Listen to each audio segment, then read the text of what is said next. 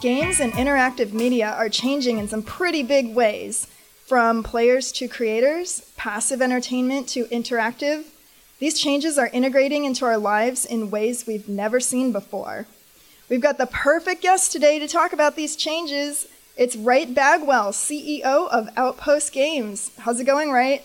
It's going great. Thanks for having me here. I'm Vanessa Zucker, Marketing Manager at Spark and your host of Spark Talks. Make sure to tweet us at SparkPR with your questions and opinions about the gaming industry. Before we get into this topic that I'm sure you're super passionate about, right? Can you tell us a little bit about your history and a little bit about what Outpost Games does? Sure. I'll actually rewind back to how I got into the games industry first. Way back in the late 90s when Quake came out, I was a graduate student and I was having fun doing what I was doing in graduate school. But when Quake came out and I saw the modding community and I saw all the really amazing things that the community of players and creators, what they were doing, that inspired me in a way that nothing really ever had in my life. And I actually chose to drop out of graduate school to try to go pursue a career in games. I was building Quake levels and Quake mods and things like that. And I actually managed to get a job after a few months of searching. And I think that community and in that kind of that hacker-like approach to making and thinking about games is, I think, what's really driven me throughout my career. So I went and spent a little bit of time at a company called Cavedog early in my career. I spent a year at Valve doing some pre-production on Half-Life 2. I went over to EA, where I was a game designer and level designer on many of the Bond games that were created by EA. I was the creative director for the Dead Space series for a period of time during Dead Space 2. And I spent a few years at Zynga, where I was the design director for the Farmville franchise and led the design of Farmville 2. And after that, I decided that I wanted to go do my own thing. So I started Outpost Games just a little bit over 3 years ago.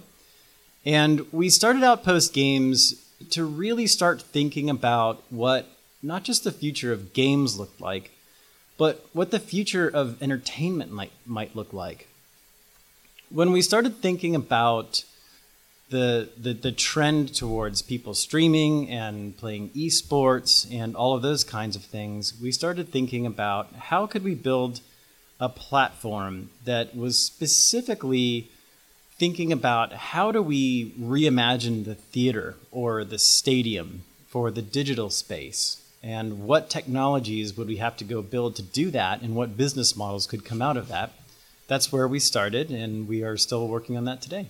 That sounds extremely pertinent to what's going on right now in the world with reality TV, esports, all kinds of things like that. So I'm really excited to get into this with you right now. We're going to basically talk about 3 topics. 1, the shifting role of player to creator, a shift in business model from purchasing to investing, and how Outpost Games is building the new stadium/stage. Would you like to start with the historical evolution of games? Yeah, that's a topic that I'm really, really passionate about. So yes, let's start there. All right, so what is the historical evolution of games? I know that you told me before recording that we're going from performance to consumable video games to performance-based video games. Care to elaborate? Yeah, if you look throughout history, games have always played an extremely important role in society and in our lives. We play games as children to develop ourselves mentally and physically and socially. And as we grow up, that continues. We maintain our physical health and our mental health and our social lives through play with other people. And we think about, even in our latest years, the stereotype of ourselves spending time in retirement homes playing poker or bridge or things like that. So I always like to tell people that I think everyone is a gamer, and I think we're gamers from the cradle to the grave. And that's been true throughout history. You can see records that archaeologists have found that people have been playing games around the world for as long as we can find historical records. And something really, really funny happened when video games came along a few decades ago. When video games went into the arcade, arcades were kind of a public forum for people to go and be social and be competitive. And in some ways, I think that arcades were a little bit like a stadium. If you were really good at playing a video game, you might actually get a crowd of people surrounding you. Yes, and and you could earn some fame by having your initials up on a leaderboard. And when video games came into our homes, we couldn't monetize people's playing of the games over and over and over again. So quickly, what happened is the video game industry looked at how they could keep selling more and more video games. And I think that led people to the conclusion that if video games become consumable, then it's good for the business because we can keep selling more and more and more. So the idea that you could beat or finish a game is something that really, that idea never existed until video games came along. So if you think about it, saying, no one in history has ever said, I finished the Olympics. I beat chess. I'm done with it. I beat the final boss. It's kind of a ridiculous idea. And we've come to accept it when video games came along. So if we think about Super Mario Brothers 1, 2, 3, or any other big franchise, they're all, although many of them are highly replayable, they're still all really designed to at some point make you want to put them down and go play something else. And so because of that, it has made us think about video game players as people who consume content. Mm-hmm. And that's been the case for several decades. And now we're just really, really starting to see a more widespread acceptance of the idea that people who play video games are performers and they're content creators. Of course, there have been games that have existed for a very long time that have been like that, massively multiplayer online games, MUDs, and things like that.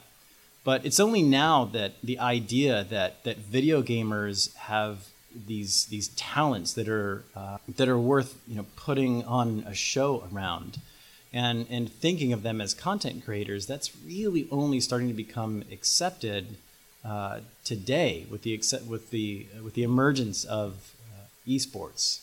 Yeah, esports is a huge thing that is developing right now. I've been watching all of the press conferences for E3. Everybody's talking about esports.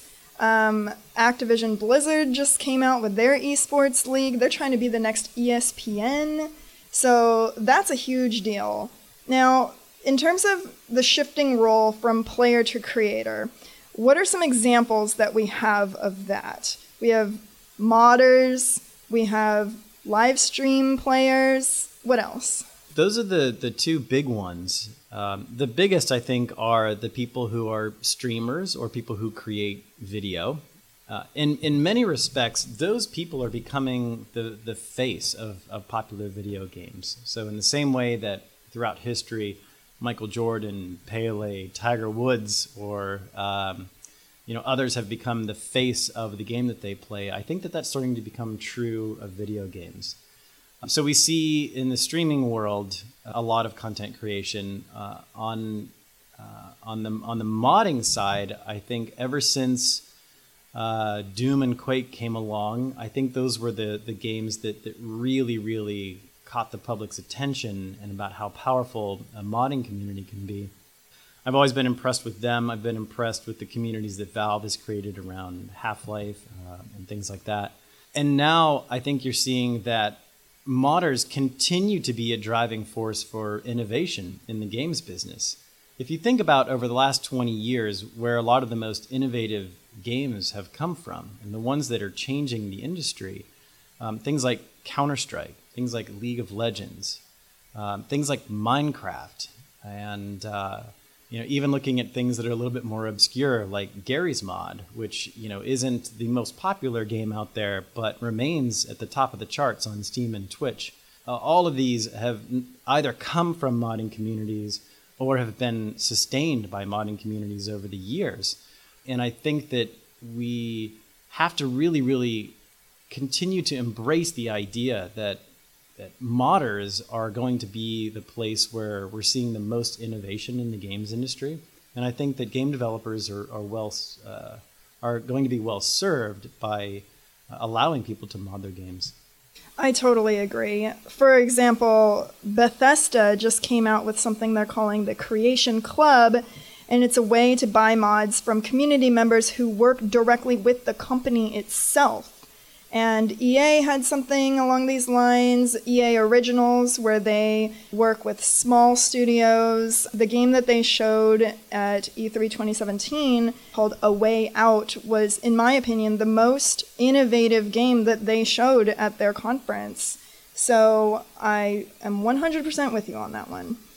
Now, what do you mean when you say that people are shifting from purchasing to investing in games?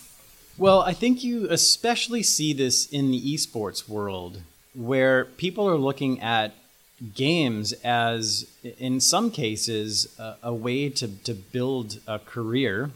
Or for other people, games are becoming a lifelong pursuit in the same way that other classic games like chess or basketball have been. When you think about people spending or investing time and money into games, I think if you step back and look at the trends over the past decade or so with free-to-play, you've seen a lot of people start to talk about monetization and how the industry has shifted towards thinking about how we innovate on business models, and a lot of design time is spent thinking about how games are built from the ground up to get people to spend time and money in them. Mm-hmm.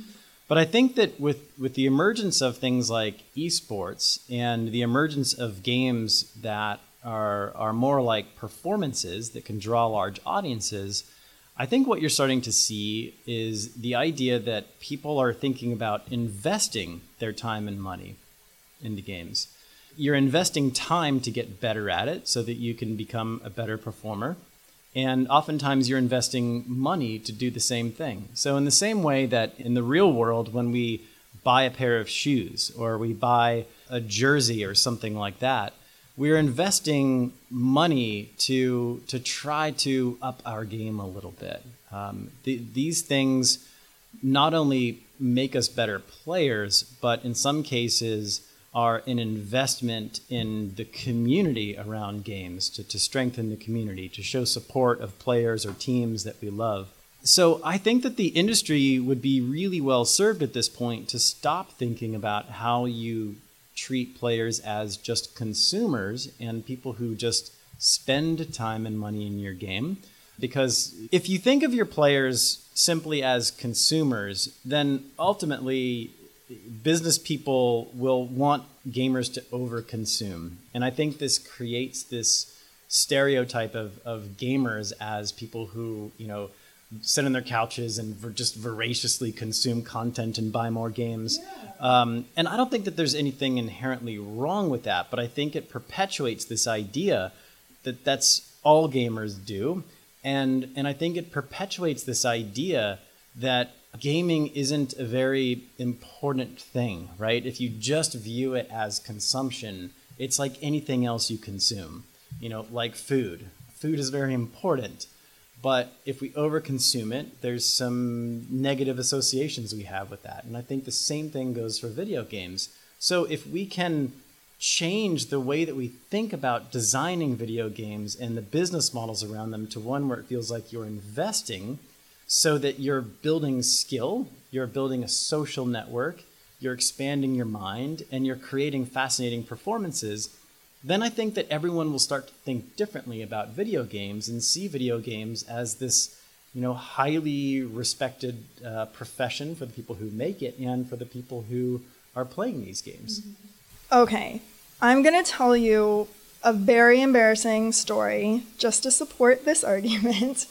When I was in high school, all of the nerdy kids would go to the arcade and play Dance Dance Revolution. And that is the epitome of a performance. It was mostly an in-person performance because it was before cell phones had cameras. But it could be an online performance. It could be broadcast to 1 million viewers if we were Twitch influencers. And some of the players, they just wanted to do really well. Other players, like myself, wanted to make it a more respected type of like dancing, but also playing the game. So we were called trick performers. So we would do all these cool stunts and everything, trying to make it more mainstream. And I think we would be the perfect target audience for those types of companies. I really, really love that story because I think it proves a point that we've been saying in Outpost Games, which is that when you have an audience, suddenly games become not so much about winning, but it becomes about winning in style or showing off your personality as you win. And that's been something that I feel really strongly about because I always define the difference between a game and a performance is the difference is whether or not there's an audience present. So when there is an audience present, people behave very, very differently. As you said, if you were playing Dance Dance Revolution in your house all alone, then there's no real incentive to show off your personality and do trick moves. You're probably only going to care about whether or not you beat the challenge or got a higher score. And so, again, I think throughout history, we've seen that in the presence of an audience, suddenly people feel motivated to put on a show. Going all the way back to the Roman Colosseums and gladiators, there was this idea that it wasn't enough just to win. You had to win the favor of the audience because they would ultimately decide your fate in some ways. So I think that's the big shift that streaming and recorded videos of games have created. It's not just about winning anymore. It's about putting on a show while you're trying to win. So is this what you're referring to when you talk about the new stadium, the new stage, or is there something more to that? Well, it's a big part of it. As we start to see sports, esports, and as we start to see things that, in my opinion, resemble reality television, so things like GTA RP, for example, or Arma Life, I think those are completely fascinating. I think that we're going to see a lot more types of entertainment emerge in the virtual world. So you have these games or simulations where people are putting on performances. And I think that what you have to ask is, if we're having these performances, if there are people putting on shows or there are performances or competitions in front of audiences, who is creating the theater or who is creating the stadium? What is the experience of going into a video game and feeling like there's an audience built directly into the game? And what would it be like if you could go into a game knowing that every game you play is a performance, that you're going to be watched, that there's an audience built in, and that audience is going to have some effect on how the game plays out? That's fascinating. I could see this being like the next Vine, where teenagers go on and perform for their friends at school while playing these games. Especially now that games are very mainstream. They're not considered that nerdy anymore. Yeah, well, I hope that this becomes something much bigger than Vine. I hope that it feels like a television broadcast network. That if you think about a television or a film studio, they would have an actual stage. They would have props. They would have a costume department. They would have people who are doing lighting, people who are controlling the camera. There's all of this infrastructure that you need to put on a good show in front of an audience. You can also think about things like sports stadiums or theaters, where music is performed or theater is performed. And if you think about the experience that you have as a player or a performer, and if you think about the experience that you have as someone sitting in the audience, you start to realize that what's out there right now doesn't really deliver on that very well. At Outpost Games, we're thinking about how to deliver an experience that feels like a digital reimagination of what those experiences are like. Thanks for your insight on this fascinating industry, Wright. And also, thank you for comparing my nerdy high school self to a gladiator. Feel really good about that. Sure. Before we go, how can people get a hold of you? The best way to reach me is just to reach out to me on Twitter. I am Wright Bagwell. It's nice and easy. Awesome. And make sure to tweet Spark PR about your thoughts on the gaming industry, and we'll get back to you. Check out our other gaming episodes like our E3 recap and our interview with 2 developers on their thoughts. We'll link in the description. Thanks for being here, Wright, and we'll see everyone on the next episode. Block out and see the bottom line rise.